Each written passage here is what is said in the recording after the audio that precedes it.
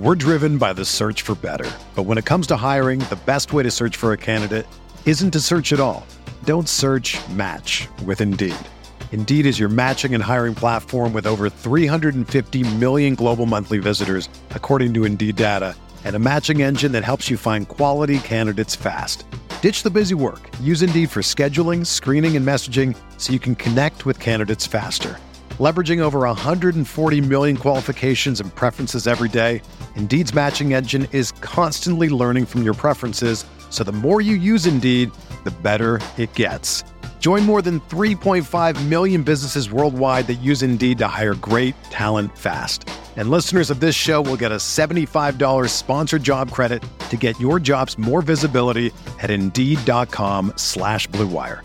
Just go to Indeed.com/Blue Wire right now and support our show by saying that you heard about Indeed on this podcast. That's Indeed.com/Blue Wire. Terms and conditions apply. Need to hire? You need Indeed. This podcast episode is brought to you by Coors Light. These days, everything is go, go, go. It's nonstop hustle all the time. Work, friends, family, expect you to be on 24/7. Well, sometimes you just need to reach for a Coors Light because it's made to chill. Coors Light is cold lagered, cold filtered, and cold packaged. It's as crisp and refreshing as the Colorado Rockies. It is literally made to chill. Coors Light is the one I choose when I need to unwind. So when you want to hit reset, reach for the beer that's made to chill. Get Coors Light in the new look delivered straight to your door with Drizzly or Instacart. Celebrate responsibly. Coors Brewing Company, Golden, Colorado. Support for this podcast comes from U.S. Bank. U.S. Bank wants to know how you reward yourself because they have cards that make every day more rewarding. Are you a points hoarder, cashback guru, low intro APR lover? With U.S. Bank, it's up to you because they have the cards to fit your lifestyle. So earn more whether you're shopping at a gas station or grocery store, even while planning a staycation. Learn more at usbank.com/creditcard. U.S. Bank credit cards are issued by U.S. Bank National Association ND. Some restrictions may apply. Member FDIC. Welcome in to the RotoWire NFL podcast. John McKechnie and Mario Puig hanging out with you. Mario, big personal news for me. What is that? I changed my Twitter profile picture yesterday. Oh, and right. You didn't even like it. Sorry, I saw. I'm sorry. I didn't realize you were mad today either. I saw that and meant to get back. I saw it only in the like what other people, because like I saw Clay and somebody else clicked on it, and I meant to get to it. I was distracted for some reason. I actually meant to, like, I'm not lying about this because I also meant to reply to it like, those are 3 llamas, or like which one is you? Yeah. Though? Something like that.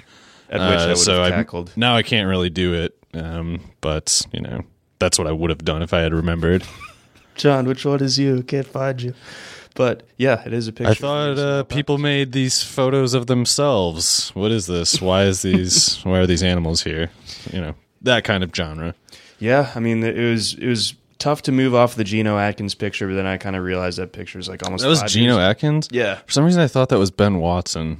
I mean, you're definitely in the right ballpark. Right? Yeah. Just ran into him in Athens after Georgia whooped Tennessee my senior year of college, and I was like, Geno. He's like, hey. Just nice. Talked for a second, got a picture. Told me that Logan Mankins was the toughest guy he's ever gone against. Pretty neat. That is noteworthy. I knew Mankins was good, but if Geno's saying, and Mankins was like 6'6" too, he must have been like at a handicap going against because Geno's only like 6'1" or something like that. Gets right under him. So yeah, that's crazy. And I didn't mention Ben Watson as like a segue, like a deliberate, calculated segue into the Patriots apparently bringing him back. Ben Watson's in the news. So yeah, Ben Watson, who I thought was John's friend. It's actually just Geno Atkins, so not your friend, but signed by the Patriots, or at least I think they're expected to sign him. I don't know if that was brought on by anything. They cut or released with an injury settlement Bruce Ellington yesterday. And they got rid of Jacob Hollister earlier in the offseason. Right, that was kind of weird, I guess, in hindsight. But anyway, they're a weird situation. I doubt it's Watson who will do anything.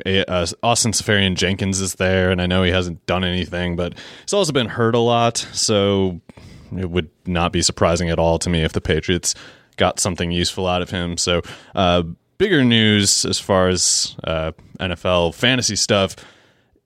IDP leagues, I guess, you got to watch out. No Telvin Smith this year. I don't know if the Jaguars have any plan. I can't imagine they particularly foresaw this. Did you read the post? It sounds like he's basically like trying to take a hiatus or something. Yeah, that was interesting because, you know, sometimes like these sort of things can be, especially with like this sort of strange kind of volatile nature going around with the Jags right now, you almost figured like there was something contractual or some other sort of dispute with the front office. But yeah, it does feel like Telvin Smith kind of just is, like you said, taking a hiatus more than just having like this big tiff with the front office necessarily. I honestly haven't looked at it at all, so all I can do is irresponsibly read into it, which I love to do. Oh, absolutely. And I'll do it right now. I remember before the draft, Tom Coughlin or maybe it was after. No, it was before the draft. Tom Coughlin was whining about how Telvin Smith wasn't at the voluntary workouts or something like that. Yeah, and the voluntarily mandatory type of thing. Yeah, no, mandatory. If he was going to go on a hiatus, it would be weird if he only made that decision today or after the draft in any case. And you'd think if he made the decision before the draft, Tom Coughlin would have thought, like, got to get me a linebacker. But they didn't. They drafted an edge rusher with Josh Allen and now Leon Jacobs, who was technically their third linebacker and therefore like a de facto 4-3 starter last year. He didn't actually really play. It was just like, you know, Jack and Telvin are out there in the nickel a whole lot, and that was pretty much how it worked. And no Telvin now. And Miles Jack is very good, but and Jacobs is very athletic, if nothing else. But got a concern there on a team that has a fair number of reasons to worry about things. Yeah, man, things are kind of a mess down in Jacksonville right now. At least they got their quarterback. For me to say it. They got their quarterback. But Lululemon sponsored Nick Foles. What is that sponsoring him? Lululemon, the yoga pant company. Oh, why is he? I don't know. I guess they're forging on. Oh, they're actually doing that. Yeah, that's a real okay. thing. I think I thought you were making like a day or two before he actually signed with the Jags. I thought you were making that up because he got, you know, owned for, I don't know, wearing yoga pants someplace. You steered right into it, man. I didn't know that the reference. Those yoga pants are paid for, bud. Yeah, he's so lucky. He gets those for free, probably. Lifetime supply, maybe even. Probably. But yeah, good to be Nick Foles. You get those pants. And but aside from that, things might be bad in Jacksonville. There's also bad news, or I find it to be bad news, because he's such a good player and seems to be one of the kind of smarter, more conscientious players in the league. Yeah, but Doug like Baldwin, we didn't get to say our proper goodbye almost. You know, last year was strange, and then it's over. Crap. Now, yeah, it sucks. It's not like I want the Seahawks to win particularly, but I liked, you know, Doug Baldwin is one of those players who I can be like, well, at least it was him.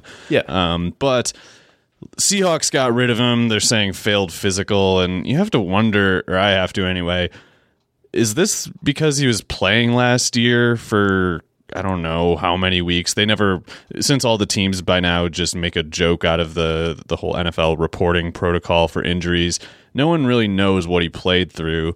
We know he had a bad knee in training camp that he played on for some reason. Then we know he also played on, I think, a groin issue, or maybe a different, maybe a variation and a progression of the knee issue. I don't know. But he didn't practice much last year, and you could tell he wasn't himself when he was out there, but he was still pretty good because he was always more just skilled than, you know, physically talented. Yeah, that was always his game, yeah. Right, so he was good, though, his whole career. I mean, he went undrafted out of Stanford, but he was a good player there. I don't think he was the product of any system or anything. He was just really good. And I don't know what happens with that now. I assume his career is done, and it's just kind of frustrating because it's like, even for Seattle, that kind of short-sightedness is difficult to understand. It's like he's 30, 31, something like that. I know Pete Carroll wants to win in 2018. Whatever, they made the playoffs. They probably think it was all worth it. But if this is why he's retiring, then it wasn't worth it at all. Like, he should have just played Tyler Lockett in the slot, which is what they're going to have to do now. And it'll be interesting to see where his ADP goes as a result of this, because I thought he was a pretty nice bargain.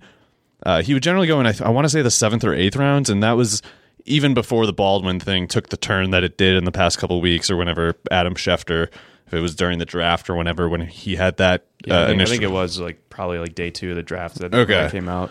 So, yeah, I thought Lockett was a totally good pick back then. in best ball drafts, and now he's going to be far and away the wide receiver 1 projection on that team. And now we're in the position where we either have to like decrease Russell Wilson's efficiency projections, or we have to kind of just basically give Baldwin's production to Lockett. Okay, because looking at the way that Seattle kind of ran things last year, Baldwin played significantly less snap, like 200 less snaps than Lockett, but in the slot they were about equal. Lockett 510 snaps out of the slot, Baldwin 498. Lockett split outside a bit more, 363 snaps outside versus Baldwin 203. So mostly this just kind of, it feels like Lockett is going to have to be not like tethered exclusively to the slot, but I mean, someone's going to have to make up those slot snaps, and DK Metcalf isn't really. It's not him and Moore, and it's not David Moore. David Moore only ran 97 of his snaps out of the slot, whereas 518 of his other ones went to the outside. Right, so I actually got that wrong on the ADP for Lockett. I guess it was more in the 5th round range. But in any case, the reason it seemed in the back of my head, just recalling it, to be a good bargain is because the receivers in that range are so good, in my opinion. Like I'm getting a ton of shares of Tyler Lockett. After the Tyreek Hill thing came out, I started getting Sammy Watkins. I wouldn't have normally. He was more like a 8th or something rounder. No, Tyreek Hill's not going to play, in my opinion. So if he's not, Watkins, I will gladly take, especially in best ball when I don't have to guess when he'll be available or when he'll have his biggest games. Yeah. But it's like Lockett, Watkins, Tyler Boyd, Calvin Ridley, Mike Williams in that range. And I want to pick them because if I'm not picking them, it's guys like Eric Ebron and a bunch of running backs that I want nothing to do with. So yeah, Lockett was a good price there. And it has to go up now. And I'm wondering just like how high it could go, because I can imagine it going into the top 40, kind of alongside Robert Woods, Brandon Cooks, Kenny Golladay, that kind of range, because that's where we would take Baldwin, right? Yeah. So Lockett's a little bit different of a game. He is fast. It looks like, knock on wood, he's miraculously gotten past that compound fracture that he had. I don't remember a guy coming back 100% from one of those. But I don't remember anyone posting a season like what he did last year, period.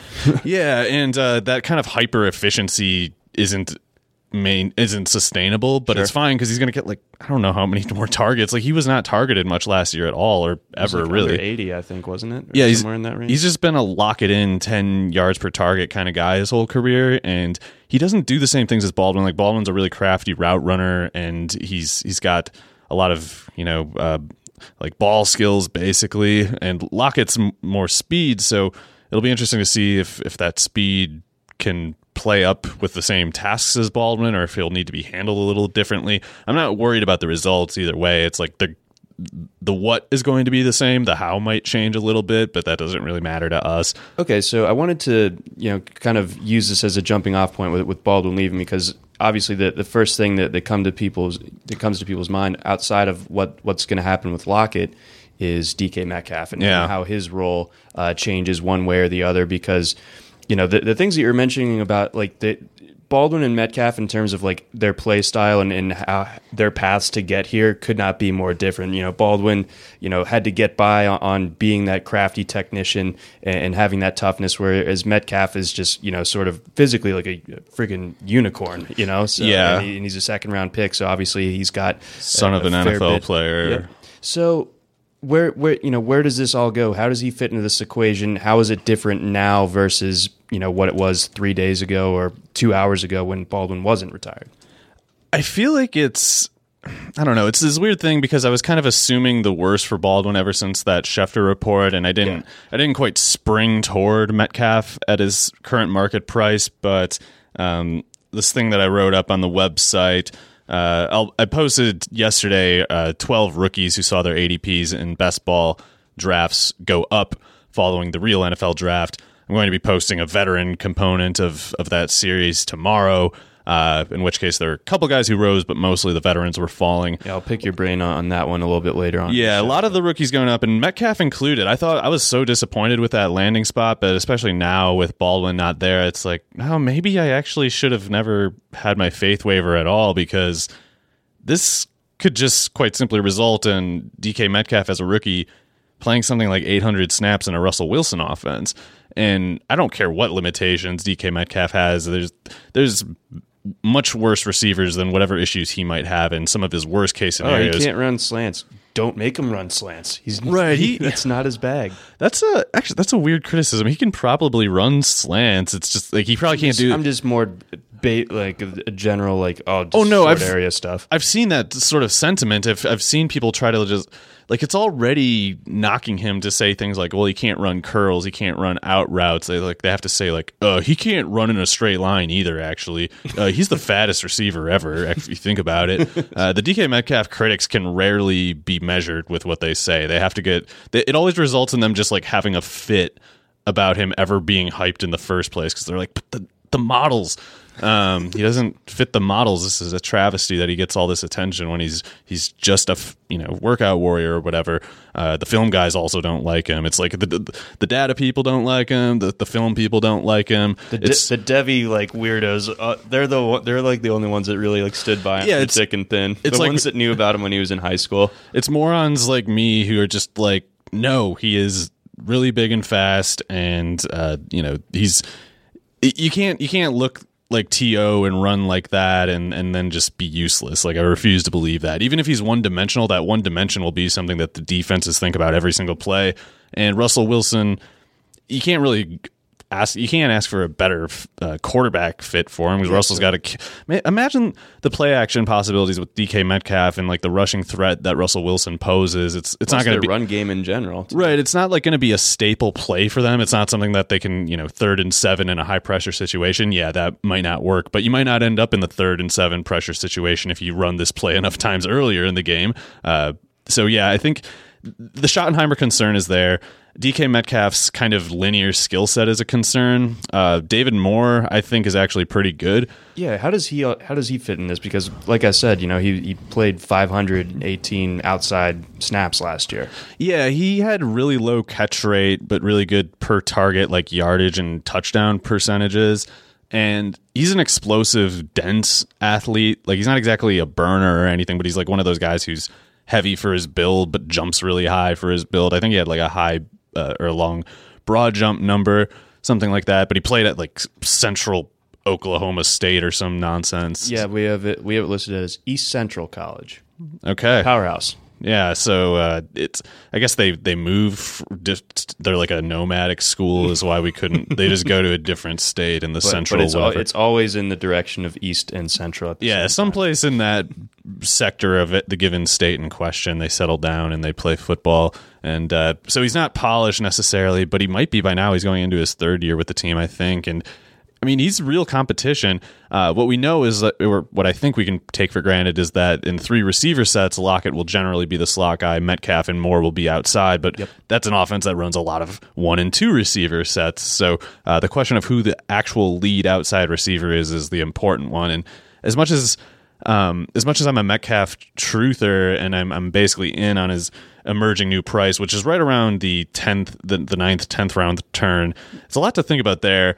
I also got a few shares of his before the draft, so I might look more toward Moore, just to kind of hedge there a bit. It's like one of those two is going to do something. Yeah, exactly. But do you now with because you do kind of have some trepidation about going in fully on Metcalf until the Baldwin question was answered. Now that it is answered, are you buying at that 121 ADP? The thing is, I might not have the chance anymore. Yeah, like the price might go up with this, so it might be kind of like a moot exercise or whatever. But for a few days there, I think the people who did lock in that 120 overall sort of price on him, at the very least, it was very justifiable. Even if it doesn't work out, it was probably a smart move. Okay, so moving on from Seattle, unless you had any last lingering thoughts, I guess Gary Jennings could also. He's like a dark horse, but he could do it because he's the guy who could be like the top backup to Lockett in the slot and like the kind of co-backup at the outside, so he could kind of block Metcalf or more, I guess. On that basis, but he came into the rookie camps hurt for some reason. I can't remember what it was. So I think Jennings is good, but again, I am a Metcalf truther, so I give him the advantage. But you're a bit of a Jennings truther too, though. Yeah, but I think he could be. I wish I had a good comparison. I don't off the top of my head, but Metcalf. I'm sorry. I remember Terrell Owens. I remember how fast he was at 6'3", 230 or so. And he wasn't exactly polished when he came into the league. He was kind of known for being wild when he first got to the 49ers. And he always was a guy who like dropped passes. And he was a guy too who couldn't run every route. I remember people complained about how he would drop passes on the sideline and stuff like that. And it's like, so just throw him the ball and watch him just stomp on people, or like throw it deep and watch him just take the ball because he's too big and Didn't fast. He have a bunch of drops in that famous Packers game, like before he made that catch at the end. Oh yeah, he did. But yeah, he was a guy. He was like the ultimate original case for like shut up about the dropped passes, you idiots.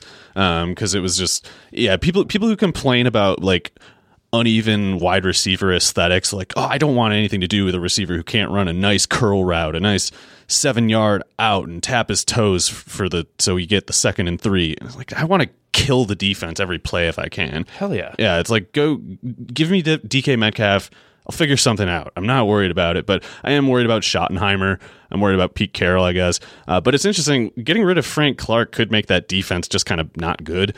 And Jimmy Garoppolo's back, so 49ers are going to score more points than they did. I mean, the Cardinals, whether it like pays off on the scoreboard, they're still going to be annoying to deal with. It could be, of course, the Rams. Yeah, it could be a surprisingly shootout-prone division, despite like some of the defensive reputations of the teams. Yeah, that's going to be awesome. So yeah, I don't. We'll see where the Metcalf market goes. I might have to look into even paying a higher price, but I'm probably going to hold off a bit for now. But that rookies article that I did post, bunch of guys going way up. Josh Jacobs jumped from like the fifth round kind of turn up to the 3rd, 4th round turn.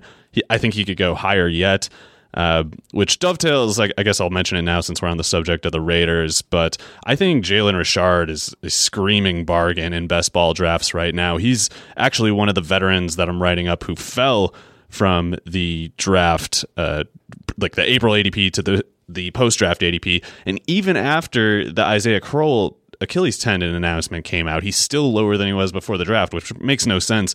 I think he could push for like 42-45% if Oakland snaps. Say, do they think that Josh Jacobs just gets like 100% of the running back snaps? Like that would be the assumption as to why Richard like didn't rise at all.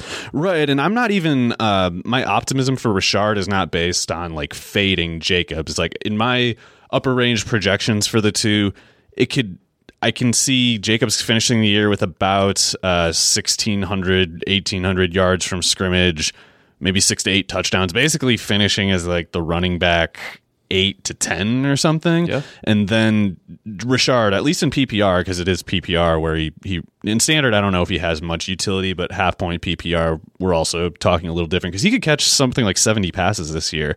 He could catch 70 passes and go for 100 carries. He's the kind of guy who does like 4.5, 5 yards a carry, about 8.5 yards a catch. And I think he's just really convincingly good. Like, he was always an explosive open field runner at Southern Mississippi too. So he's falling to, trying to see where I got his new ADP on the best ball 10s, which are the formerly MFL 10s, was about 170 overall, which is, I guess, the 13th, 14th round kind of turn. And by then, for the running backs, you're talking like utter trash, like just garbage. You got a lot of guys who have to hit upside scenarios to give you anything, and their upside scenarios, too, are not even any good. You're basically picking through like the what would have equated to last year, like the Kalen Ballages of the world. Yeah, and it's like Richard admittedly doesn't have a high ceiling, and that is something you want in best ball, is a high ceiling. But as much as that's true, at this price, I'm willing to lock in that PPR floor that he provides me, which is like he could be.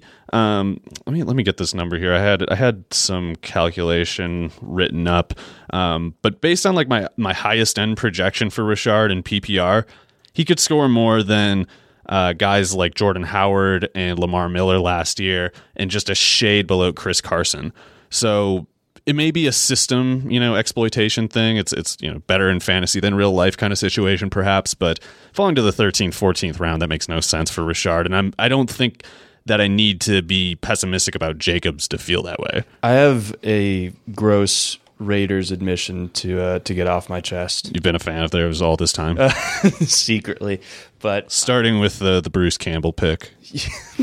Or the Darius Hayward-Bay one, I guess it would be. That is correct. Yeah, it's like, oh yeah, he's obviously much better than Michael Crabtree. But I did the rookies article for the RotoWire magazine, and I finished that up earlier this week. And in doing so, another guy that I'm not a huge fan of, but I feel like it just makes all the sense in the world is Hunter Renfrow. And I'm sorry, like in PPR, like I looked at it, and he's not going to be. I just think he's actually really good. It's not the opportunity for me. I just think he's dominator. I think the word is dominant is the word. Dominant, yeah. And I mean, just visions of Tom Brady's combine picture come to mind, and just peak. This is the ideal male form. You may not like it, but peak ideal. Yeah, this is peak performance. But I mean, Derek Carr. I looked at it of quarterbacks with at least 300 attempts last year. He had the lowest YPA of anybody. So he's going to be looking short, and obviously Renfrow does that, and he does do. I mean, the testing isn't great as you can imagine, but the dude they're slot applicable. Yeah, and it's like Brown and Williams are going to play outside. He's like what I wanted Ryan Switzer to be. No. Ryan Switzer is still good. Okay. Yeah, I mean, he's better than Renfrow in my opinion. Man, Switzer lit up the ACC. He was good there. But anyway, I do agree that because he's only going to play in the slot, Renfrow has the skill set necessary to do what's asked of him. With Carr. There's that, and they're not going to have it. They shouldn't have a good defense anyway. Particularly if Mecole is as good as we think he is, then the division should be relatively high scoring, Denver being the holdout on that one, right. I guess.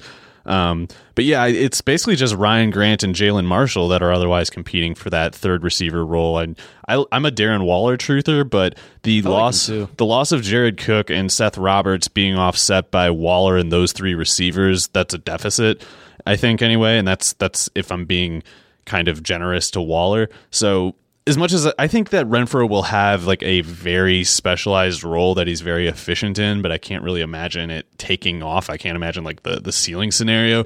I can though. Little PPR, like just a little wide receiver 3 PPR. Oh yeah, I think he'll be on the especially on DraftKings and DFS. He'll be like if the Raiders are projected to be in a high scoring game, it's like better thing about Renfrow because if he plays 30 snaps, he might get 6 targets or something like that, and he might catch 5 of them because they're all 5 yards downfield. Yep. But and for what it's worth, better or at least as good of a prospect as Adam Humphries coming out of Clemson. Like he was just crap at Clemson, and I think he's basically a product of the system even now. But Renfrow is better than that. But I'm sooner betting on Jacobs and Richard picking up that slack from Cook and Seth, whatever it is, Roberts leaving. Okay. But yeah, I think that Jacobs is pretty interesting. He's probably not like the kind of player that I'm going to be willing to pay up for because he'll have his like hyper optimists in every draft. But admittedly, if you picked him before the draft, you got a really good bargain there. For sure. Let's get into another running back. Let's go to Buffalo here. So they've kind of had an interesting offseason. Obviously, they signed Frank Gore and T.J. Yeldon, and LaShawn McCoy went out and spoiled the Avengers. So you gotta wonder if the front office is lifetime suspension. Yeah, I mean Matthew Berry was like super mad at him about that. He was in that movie. But so Devin Singletary gets picked up by the Bills. We were big fans of his, and then the combine happened, and it wasn't quite what we were hoping for.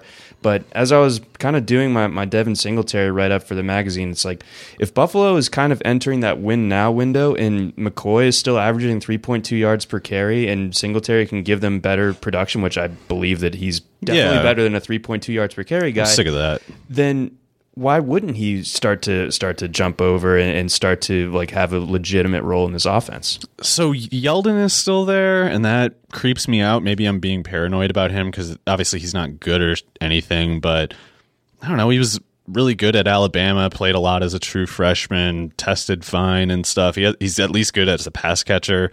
Yeah, Singletary surprisingly kind of weak in that Yeah, regard. They'd pull him a lot for Kareth White, and I think it's like a don't know rather than can't kind of thing. Okay. But we know Yeldon can do it. Gore didn't really do that a whole lot lately, but he can probably do that. It's kind of interesting. I mean, Gore was at Miami rather than Florida Atlantic, but he also was one of these guys who was insanely productive.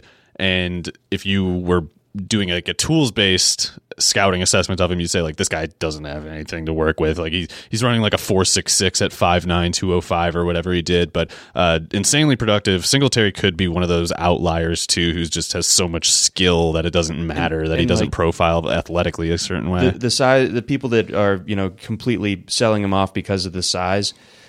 He's dense, though. You know how many red zone rushing touchdowns he had in the last 2 seasons? I know he had 66 total, 3 years. 44 of those were in the red zone. So it's like, you're getting in, it's not like he could be their goal line back. Yeah, he absolutely can. I actually hate the NFL, the football coach truism, like you need a huge guy to be your goal line running back. That's so stupid. You need someone who hits the hole as fast as possible and has a leverage advantage when they do it so they can drive through. And he's got it.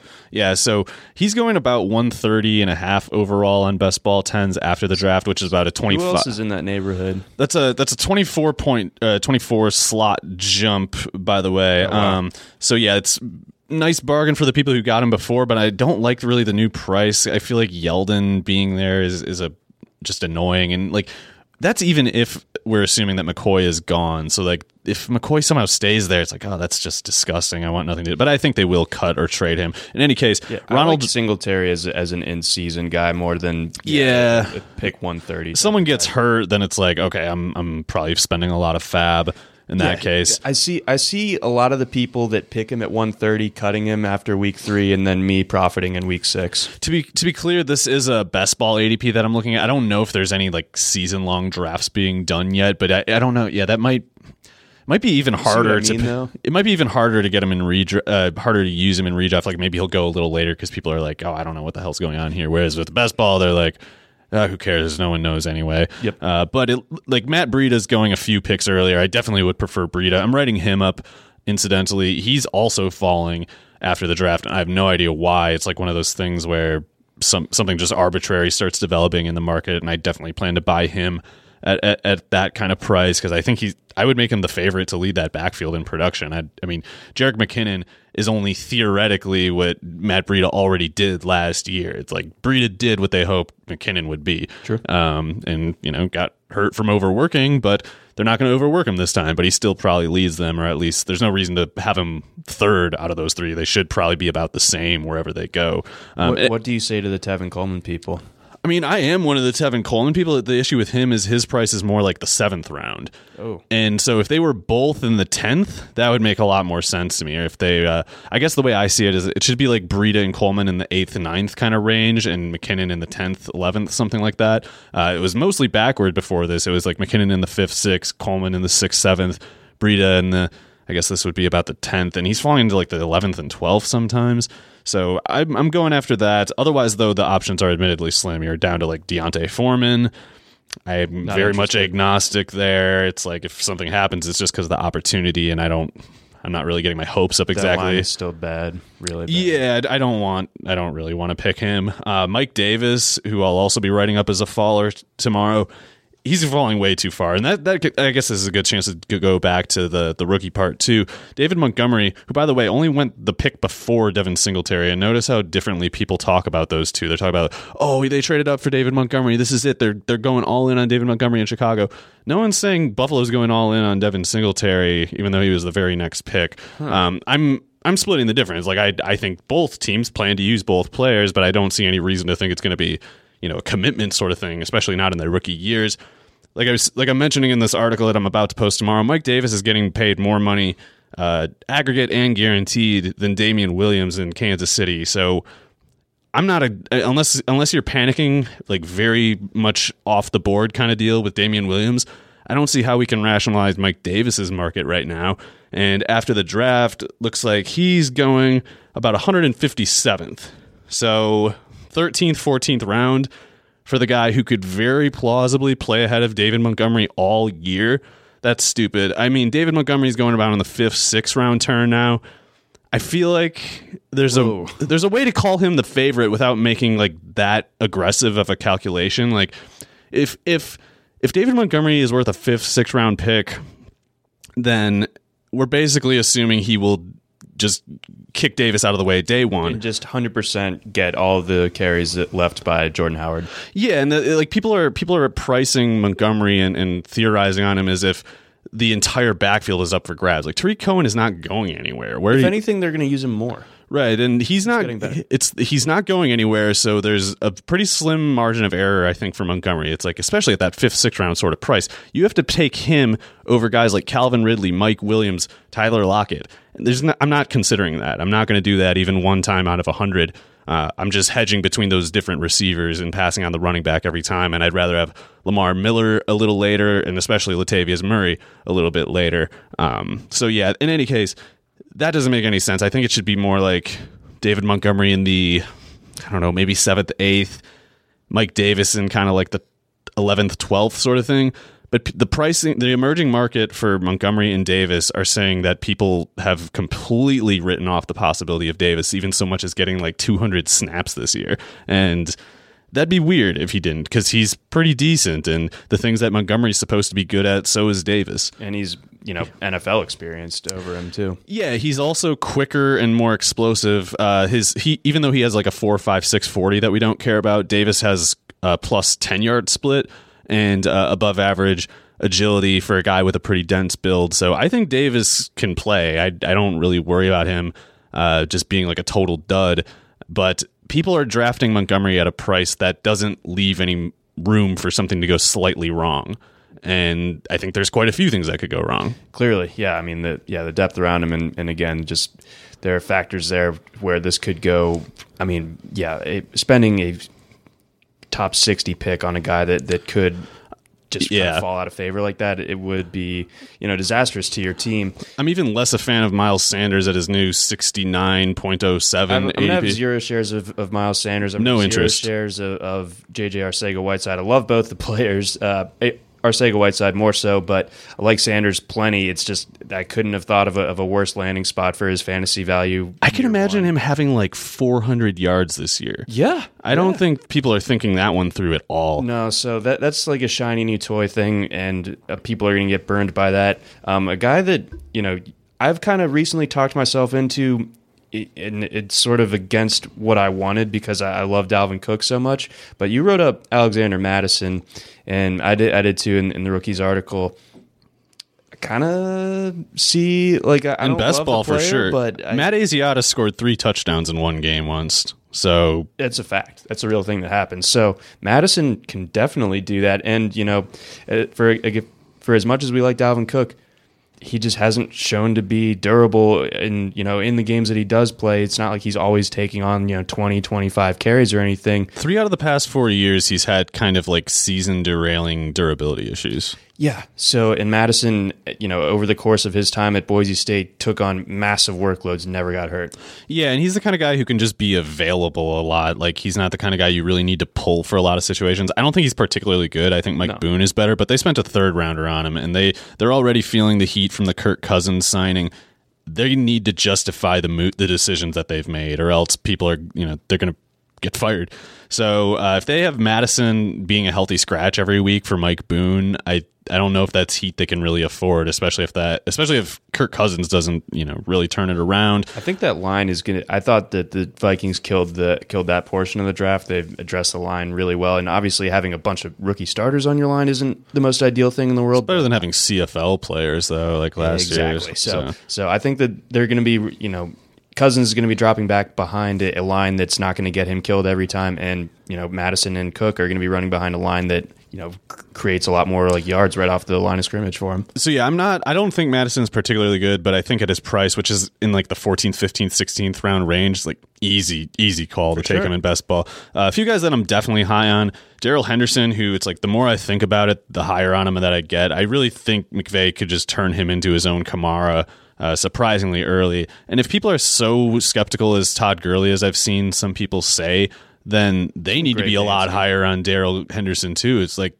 it's one thing to kind of like put out the sentiment of like, I bet Gurley's going to fall off, and if he does, you're going to hear it again from me. And it's another to kind of like prove that you're really willing to, bet on it. Yeah, exactly. And I view it as both, not one or the other. I don't view Henderson as needing misfortune to Gurley to pay off, because he's going about the 100th pick as on average, still falling into past the 10th round in a couple cases.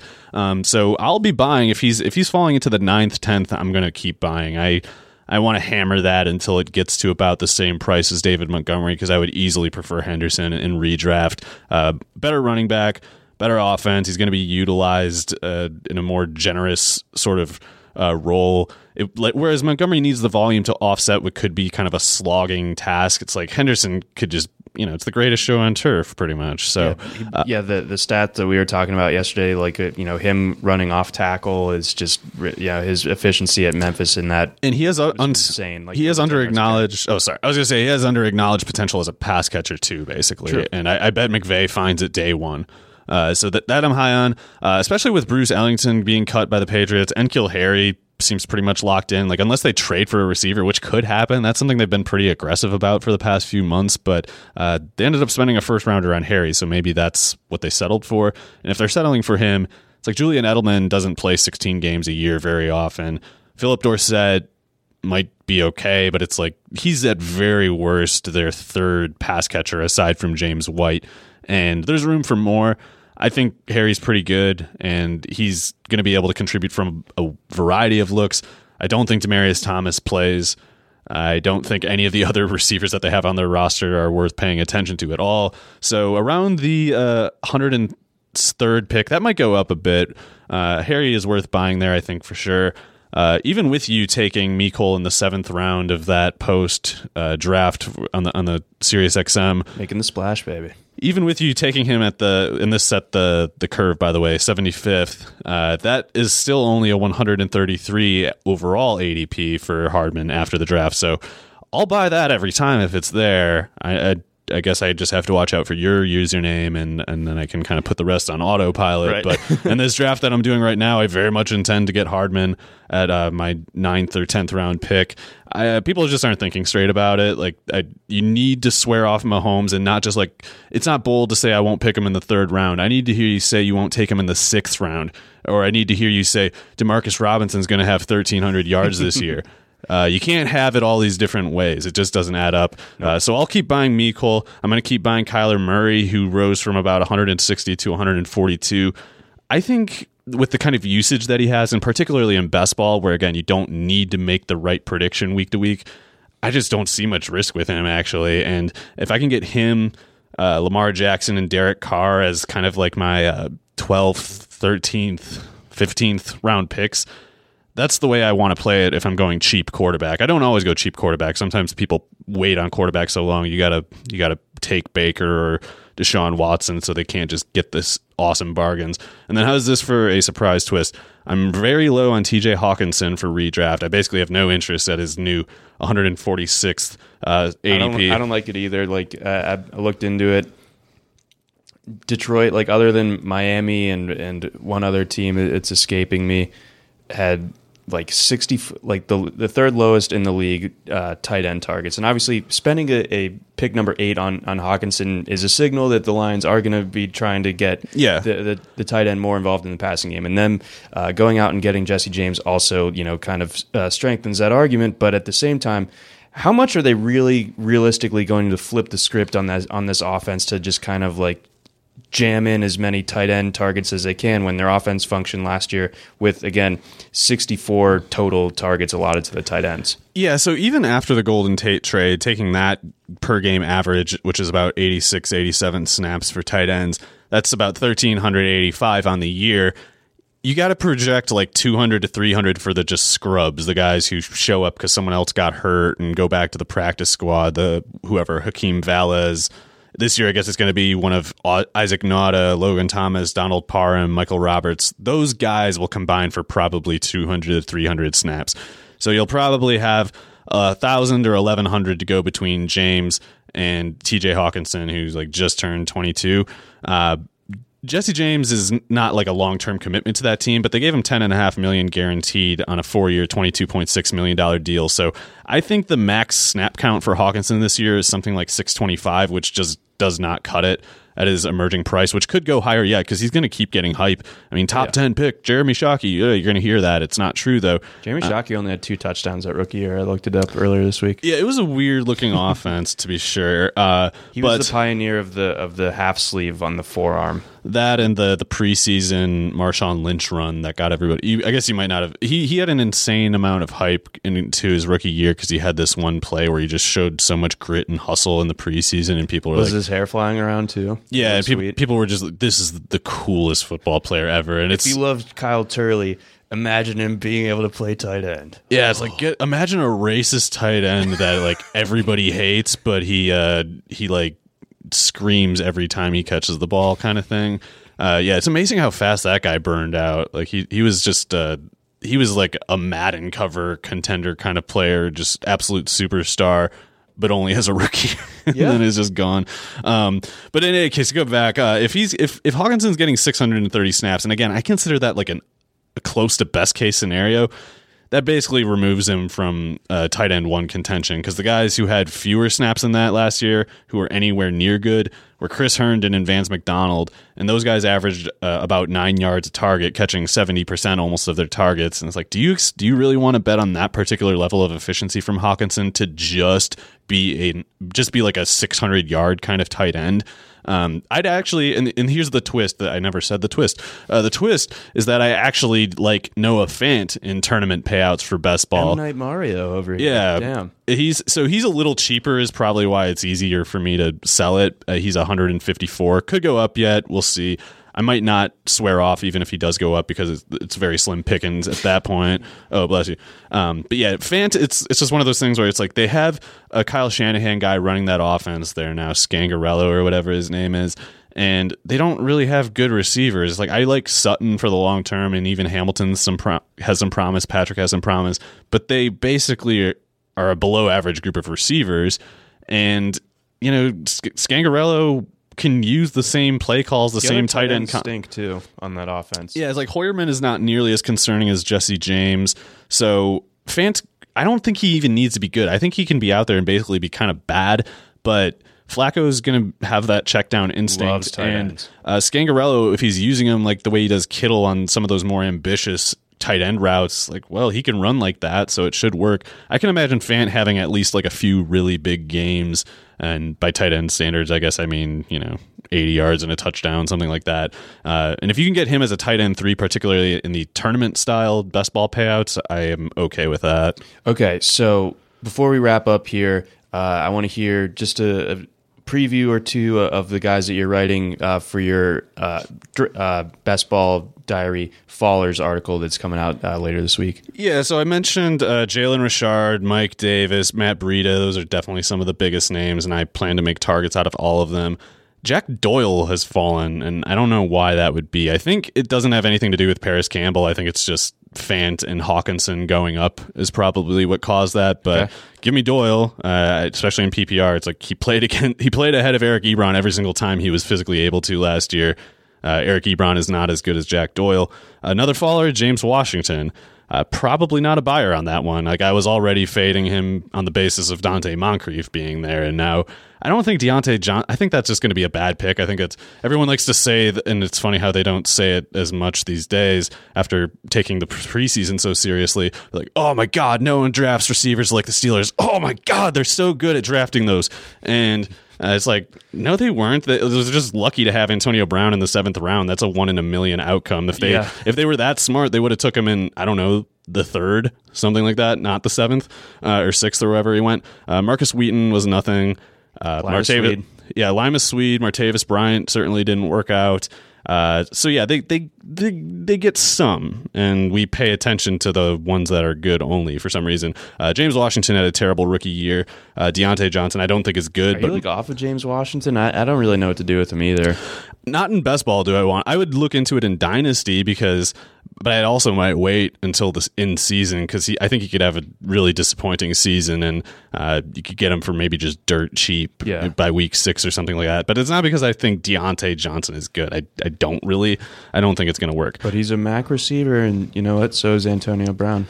Yeah, he was an outside receiver. Yeah, it's like I saw people say, like, it's the same workout metrics as Antonio Brown. That's bad.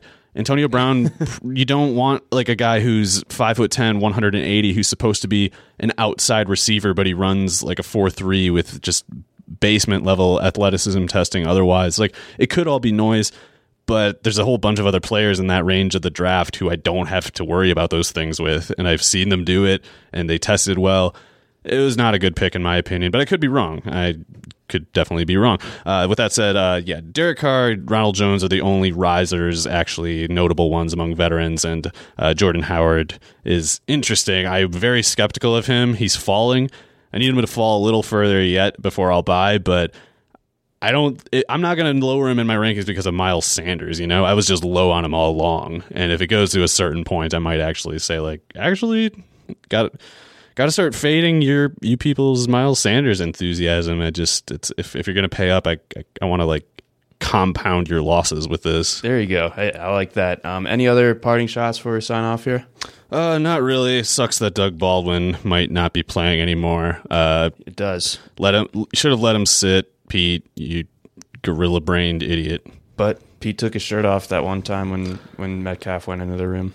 Yeah, he probably told him some weird story, like Doug's with it, sitting in the ice tub, just like his knees like a pumpkin or something, and Pete's just he's just describing the plot of Rambo or something as an inspirational story, and that kind of he did some real chimp-brained solution to all those things, and it's this is where it got us. I have nothing to add that could really top that or really make it any better. But if you want to catch any lingering draft coverage, if your thirst wasn't quenched by everything that we churned out at the end of April there, our guy Jerry Donabedian also did our day 3 recap for us. He had a great article on it's titled NFL Draft The Leftovers.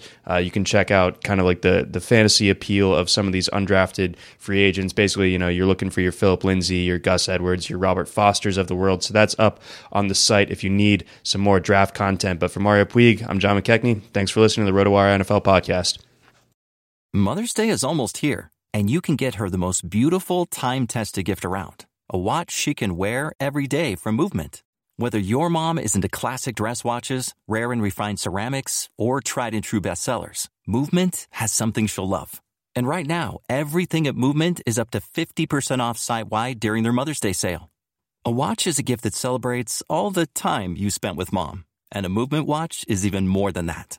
Movement uses industry-leading materials for their fresh, modern watch designs, from technically complex ceramics to vintage-inspired style, all for an incredible value your wrist and wallet will both love.